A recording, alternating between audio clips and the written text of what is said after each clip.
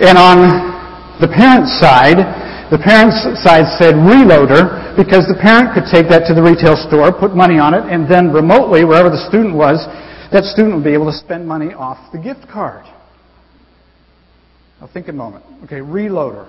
What do you think the other one was called? Freeloader. Like that, huh? I don't know what kind of parent would do that to their children, but we found it to be very convenient as we used that a while back. And just as the parent of the college student owned the gift card and distributed the money and hoped that the student would make wise decisions with it, we're going to look at a story from Scripture today where a landowner distributed money to his servants in the hopes that they too would make wise decisions, wise stewardship decisions with the money that was distributed to them. If you have a Bible, open it to Matthew chapter 25. We'll be looking at this parable from verses 14 through 30. And I've entitled it today, Hard Currency in God's Economy. Let me explain first what hard currency is. Basically, hard currency is a globally traded currency that is reliable and stable. It's something that has strong fiscal policies. It's something that has political stability. One might say that the U.S. dollar is hard currency because it has global implications. Soft currency, on the other hand, is something that's not quite as stable. In fact, I was reading recently in the country of Zimbabwe, there was a recent economic collapse because inflation just went skyrocketing through the roof, and they opted to use American dollars instead of Zimbabwe dollars. So much so that the American dollars were going through so many hands, they began this little cottage business of washing and cleaning, literally, soap and water, washing the American dollars and hanging them out to dry because there was no other currency for Zimbabwe except for American dollars. I thought that was amazing. And that's a soft currency. What we're talking about is hard currency. And we're going to find out what hard currency is in God's economy. Now we'll look at this parable as recorded by Matthew to find out what that is. And we're going to approach it in a very simple way. I have a simple mind, so this is how I'm going to understand it. I have to look at it with observation. I have to look at it with interpretation and application. Observation means you look at the text and say, what is it saying? The next step is interpretation, obviously. You look at it and say, what does it mean? And then the final step is application. So what? What does it mean for me? Now, the danger is, and this is just human nature, too often we just simply jump straight to, what does it mean for me?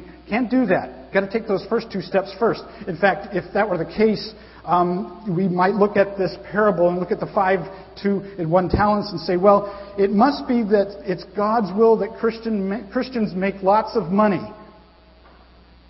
Now, if that's the case, then you and I definitely are not in God's will, are we? Before we look at observation, let me say something first. The context of this is the latter part of the book of Matthew. This is towards the end of Jesus' life. Much of what we find in the Gospels is Jesus' teaching. It's stories of what he did, miracles that he did, but it's also parables. And especially if you read through Matthew and through Luke, you see many of the parables. This comes towards the end of his life, and much of what is written in the Gospels, many of the letters, many of the words there have to do with the latter, even the last week of his life. So that's the context. And you have to look at the context. Obviously, you have to look at the context and to see exactly what it is saying. You've got to make some observations about it. First thing is, it's a parable. Okay? A parable is a story to illustrate. It's not meant to teach truth. It's meant to illustrate truth. Big difference there. And parables are so helpful because we like stories. I used to have a professor at Moody who would teach that way. He would tell stories. It drove some students crazy because they wanted an outline. But there'd be one thing he wanted to get across, and he'd tell us a story. We all love stories. And some of those things that I remember from years ago, I remember the stories and I remember what he taught because it was a story. So this is what a parable is. A parable is essentially an extended metaphor. A metaphor is a word picture. A metaphor is something to help us visualize what it is that Jesus is trying to communicate. Another example of metaphor might be from the New Testament, from Ephesians, where Paul writes about the body of Christ is like the human body. There's an arm and there's an eyeball and there's a leg and so forth. But we don't literally see the arm flopping around in the chair or the eyeball bouncing down the street. But it's a picture for us, so it helps us understand that we're all put together. That's a metaphor. A parable is an extended metaphor. It's a story. It's not meant to be precisely exactly what it is. We don't look at it that way. We don't pick it apart. We just say, this is a story. What's he trying to get across? Jesus used parables to both reveal and conceal truth. So he used it to reveal truth to his disciples. Usually they got it. Sometimes they didn't and they have to ask him. And also to conceal truth from those who were not following him.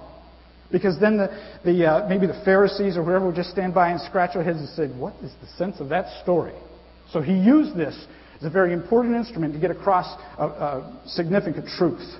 So when he says it will be like, he's not saying this is the kingdom of heaven. It's going to be like this, and here's a word picture just to tell you what it's going to be like.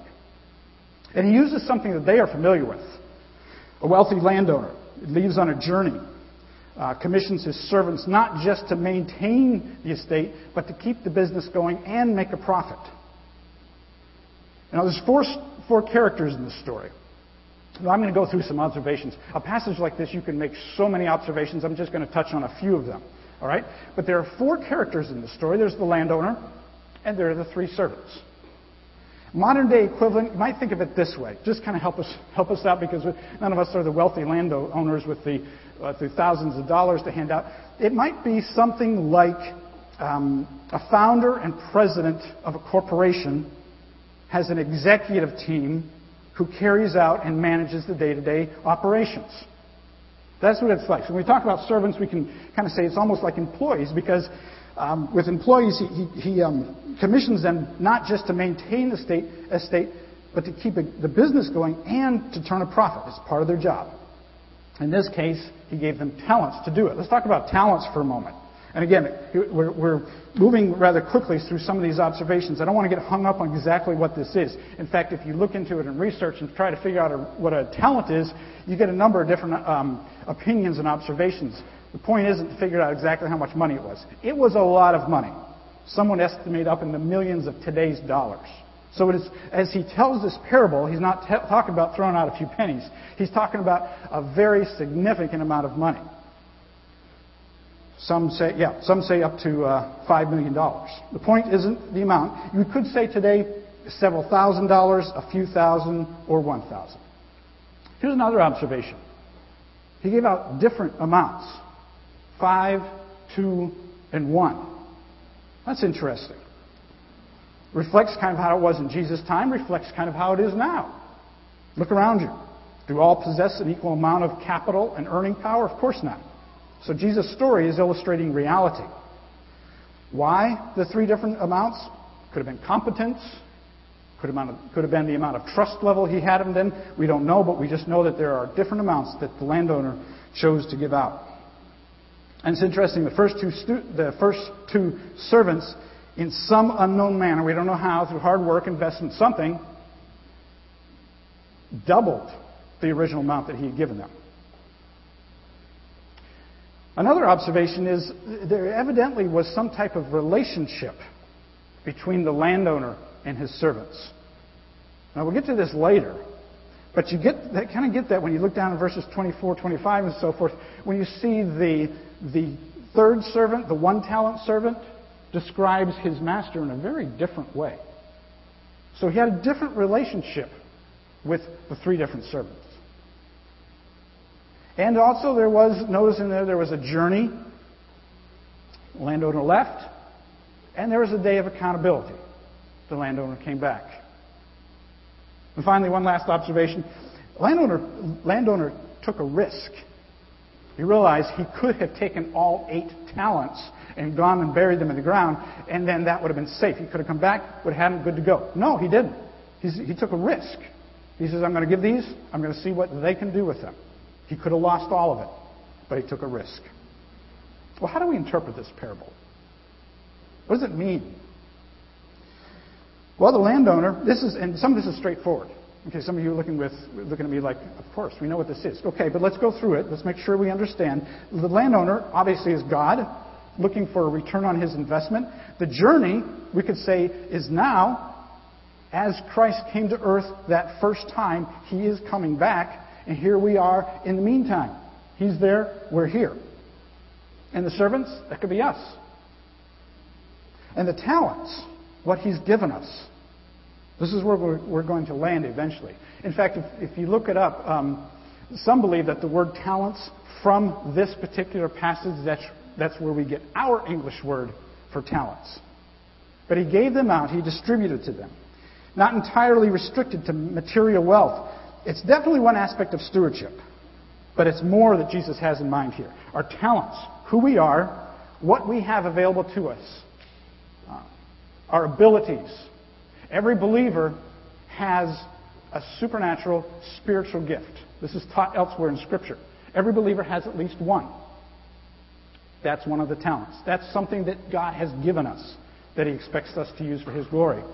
Some of us have some very natural abilities or talents. Some are very gifted at creating or decorating. Some are gifted at administration. Some are gifted naturally at things like accounting. My wife is gifted at accounting. She's very good at it. The other day I was asking her, we were saving up for something. I said, so how much do we have in that particular account? She whips out the laptop and starts flipping through all these Excel spreadsheets, taking this formula here, put it here, click this tab, and like, blah, blah, blah, blah, blah, blah. So she can you just help me out? Just tell me the number at the end so I can know what that is. But she's good at that kind of stuff. I don't know how she does that. But she's very good at it, and she's sends us to kind of dumb it down for me. But we all have natural talents and abilities. Some of us have learned skills. Some of us have gone through training for different things. Some of us have the ability to make money and know how to do that. And this is what encompasses the word talents. Don't think of it as just money. Okay? It's who we are, what God has blessed us with. And also, there will be a day of accountability. We will be held accountable. This is one of the points that Jesus is trying to get across here. There will be a day of accountability. We know this from other scripture as well. 1 Corinthians chapter 3, verses 13 through 15. Paul writes this. 1 Corinthians 3, 13 through 15. Each one's work will become manifest, for the day will disclose it. It will be revealed by fire, and the fire will test what sort of work each one has done. If the work anyone has built on the foundation survives, he will receive a reward.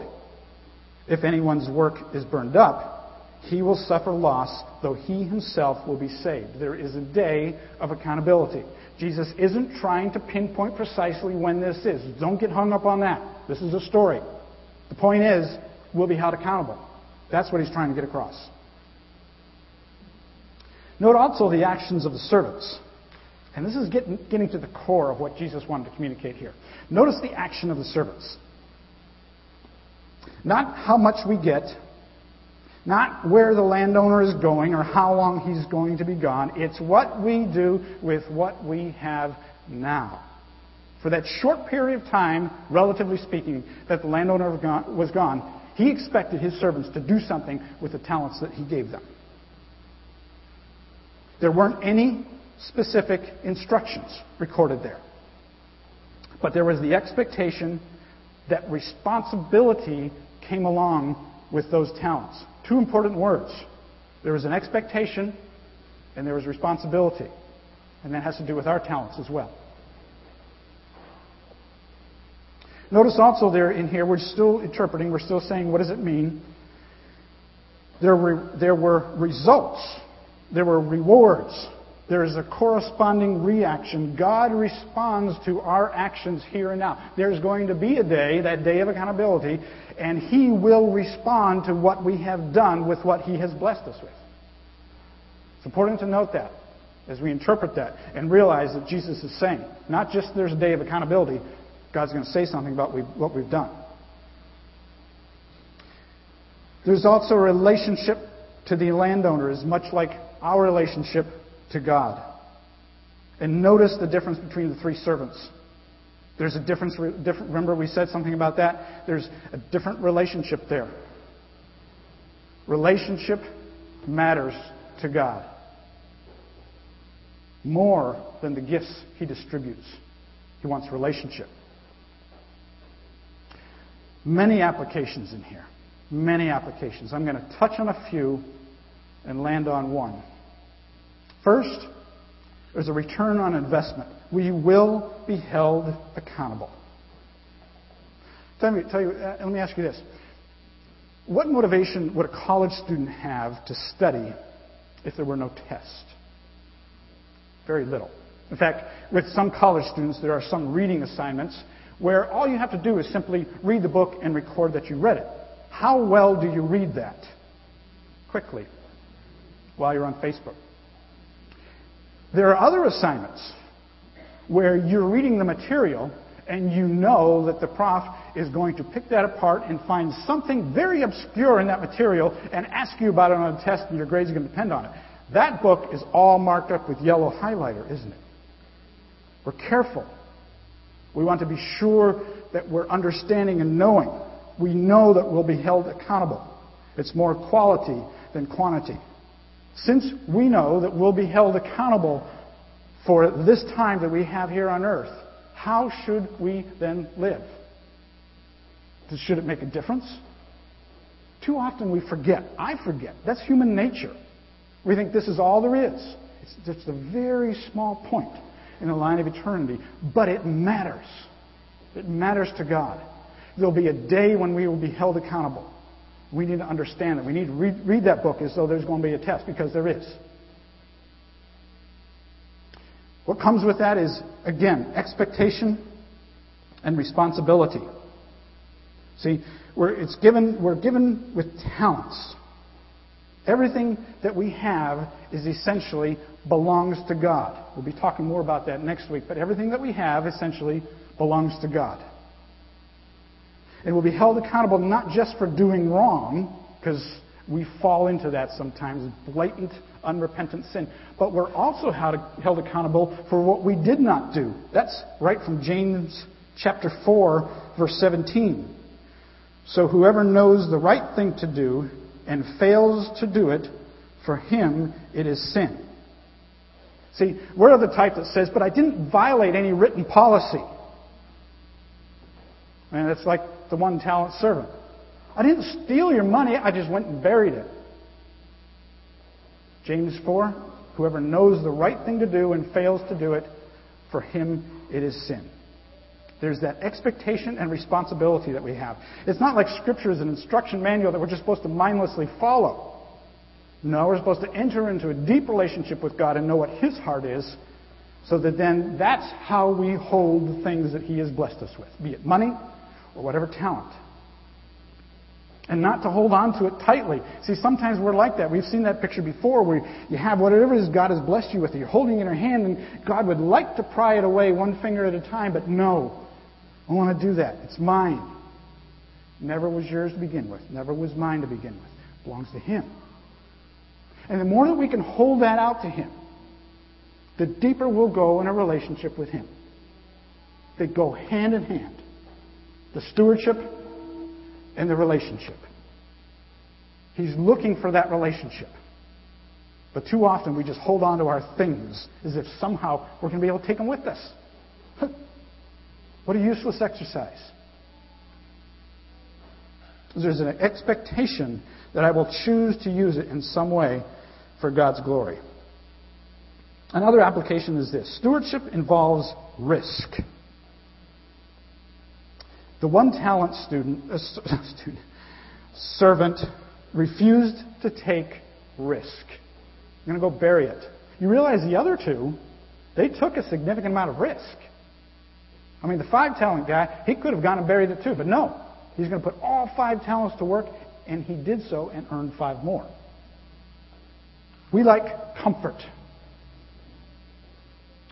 We like control. And when God gives us things, We want to hold on to them because then we can control them. For us to take them in an open hand before God and say, it's yours, that takes risk. By nature, we don't do that. We say, God, thank you. Stick it in our pocket. Can I have more? That's not what He meant. He means hold it out. Let me use it. That's risk. You don't like risk. I don't like risk either. I want to be able to control things. I want to be comfortable. To have something where He gives me and then says, oh, and by the way, what I gave you, I want you to use it for my glory. Ooh. That's going to be scary. But that's what He's looking for.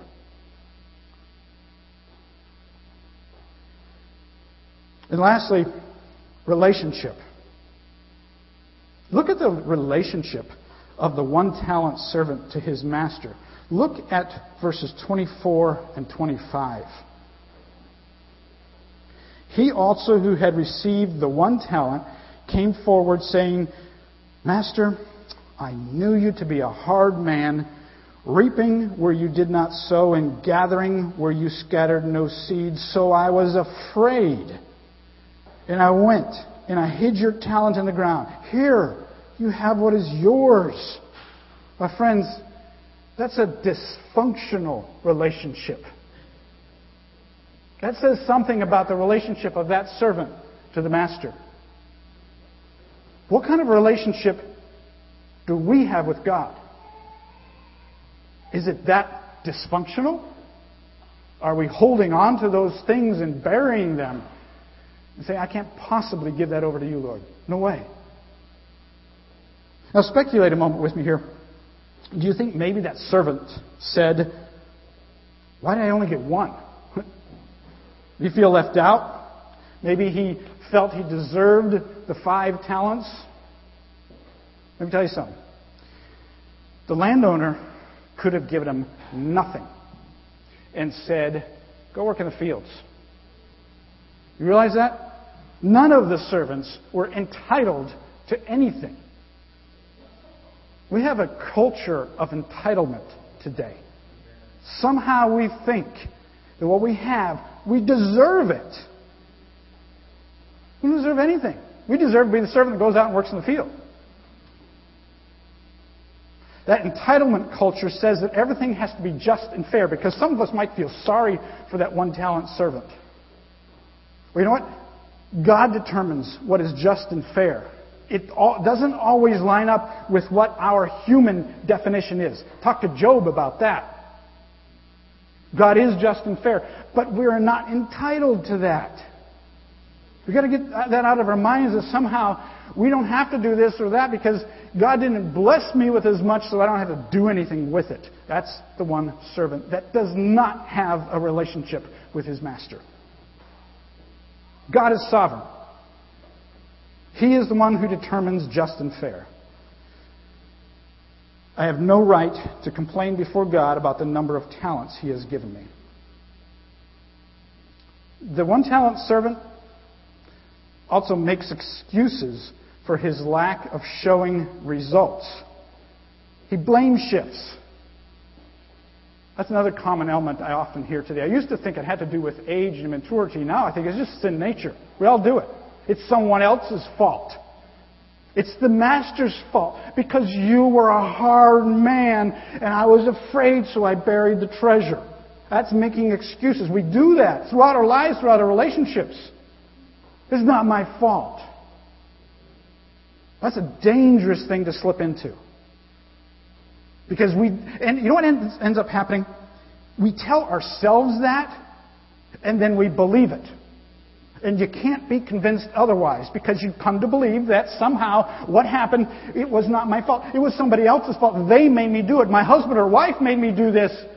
My children made me. They forced me to this place of whatever it is, wherever I'm at. It's because of them. That's dysfunctional. You know a good remedy for that? Some solid Christian brothers and sisters who come around you and recognize it when you're lying to yourself and will tell you. Not a pleasant thing. Believe me. But otherwise, left to ourselves, we just blame shift. This is somebody else's fault. That's what the servant did. It's because you're such a hard master. I went and buried. No. See, the 1 talent servant misinterpreted his master's actions, painted him as someone impossible to please. You anybody like that? Impossible to please? Ever felt that way maybe with your boss, maybe with your parents, maybe with a teacher? Let me tell you something. It's probably true. Because we're human beings. We are impossible to please. Because our desires change so much. We can be impossible to please. But with God, understand that the only way to please God is through trusting His Son as my Savior from sin. But then the works that I do, the things that I do, the talents that I offer up to Him, those are pleasing to Him. In reality, the 1 talent servant's response is just a reflection of a poor relationship with his master. It wasn't that he was just simply a hoarder or didn't want to do what the master wanted him to do. It began with the fact that he had a poor or dysfunctional relationship with his master. Where are we with our stewardship? Ever wonder why we struggle with that? Could it have anything to do with the fact that our relationship with God needs to be much, much stronger? That's where it needs to start. It's that relationship with God that's going to bring us to a place of good stewardship of the things that He's blessed us with. The 1 talent servant in verse 26 is called slothful and lazy. Get this. God's going to hold us accountable not only for what we do, bury the talent, but why, because I'm afraid of God, dysfunctional relationship, and how, because I'm lazy and short-sighted. Held accountable for all of that. Now we have to be careful how not to apply this. Okay? We have to be careful not to misinterpret and assess the 5, 2, or 1 talent category based on outward appearance. Humans do that. It's just nature. Okay? You might be thinking that the very wealthy person sitting next to you is the person with the 5 talents. And you're just the 1 or 2. No. That wealthy person, that might be the 1 talent God has given him or her. You might be the one with the 5. Think about that. What has God blessed you with? Could there be much more than simple money? I mean, this is one of the things. Some of us are gifted. Some of us have hearts that want to reach out to those who are broken. Some of us have so much to offer God, and yet we hold on to them. And we say, oh good, that's not about me because I'm not rich. That's not what he's talking about. Stewardship is stewardship of everything that we are. Be it our talents, our treasure, our time. Some of you have time on your hands. Some of you have treasure. Some of you have talents. All of it goes on the plate and is held up to God and says, here. And that's a hard thing to do. And I think it's something, at least personally for me, it doesn't just happen once. It's something that has to be constantly on my mind, and I'm continually seeking God on so that it's a process for me. Because I still sometimes hold them up and say, here it is. And God says, what are you going to pocket there? Oh, nothing. Don't worry about that. Do we do that sometimes? And you know who did that in Scripture? Not to scare anybody, okay? Acts chapter 5, Ananias, Sapphira. They had to drag him out the door. Okay, again, I don't want to scare anybody. But just remember, when there's something that God gives you, you put it on that plate and say, here, what do you want me to do with it? It's yours anyway. What do you want me to do with it? Nor could the story rule out the possibility that we could be a 5-talent servant and run out and bury all 5. That could happen. So many of us might be talented, might be able to generate wealth whatever it is, and we go out and bury it, that's just as bad as the one talent servant. Well, how do we do this? This has to come down to saying, okay, this is some nice thoughts in a practical sense. Let me give you caution here before we say some how to do this. Begin first with building a strong relationship. You want to talk about stewardship? You want to talk about honoring God with everything that you have and everything you are? Begin first with the strong relationship. Pursue the relationship. Don't try to do the stewardship without the relationship. That's the whole point of the parable. Concentrate on the relationship. I can tell you how many couples and individuals Anita and I in the past years have gone through and counseled and helped. And that's one of the things we hammer again and again is, okay, if you can know how to work that Excel spreadsheet, but I'll tell you what, that's not stewardship. Stewardship is relationship. It begins with a relationship with God. Throw the Excel spreadsheet away. If you're using just that without the relationship, forget it. You're just going through the motions.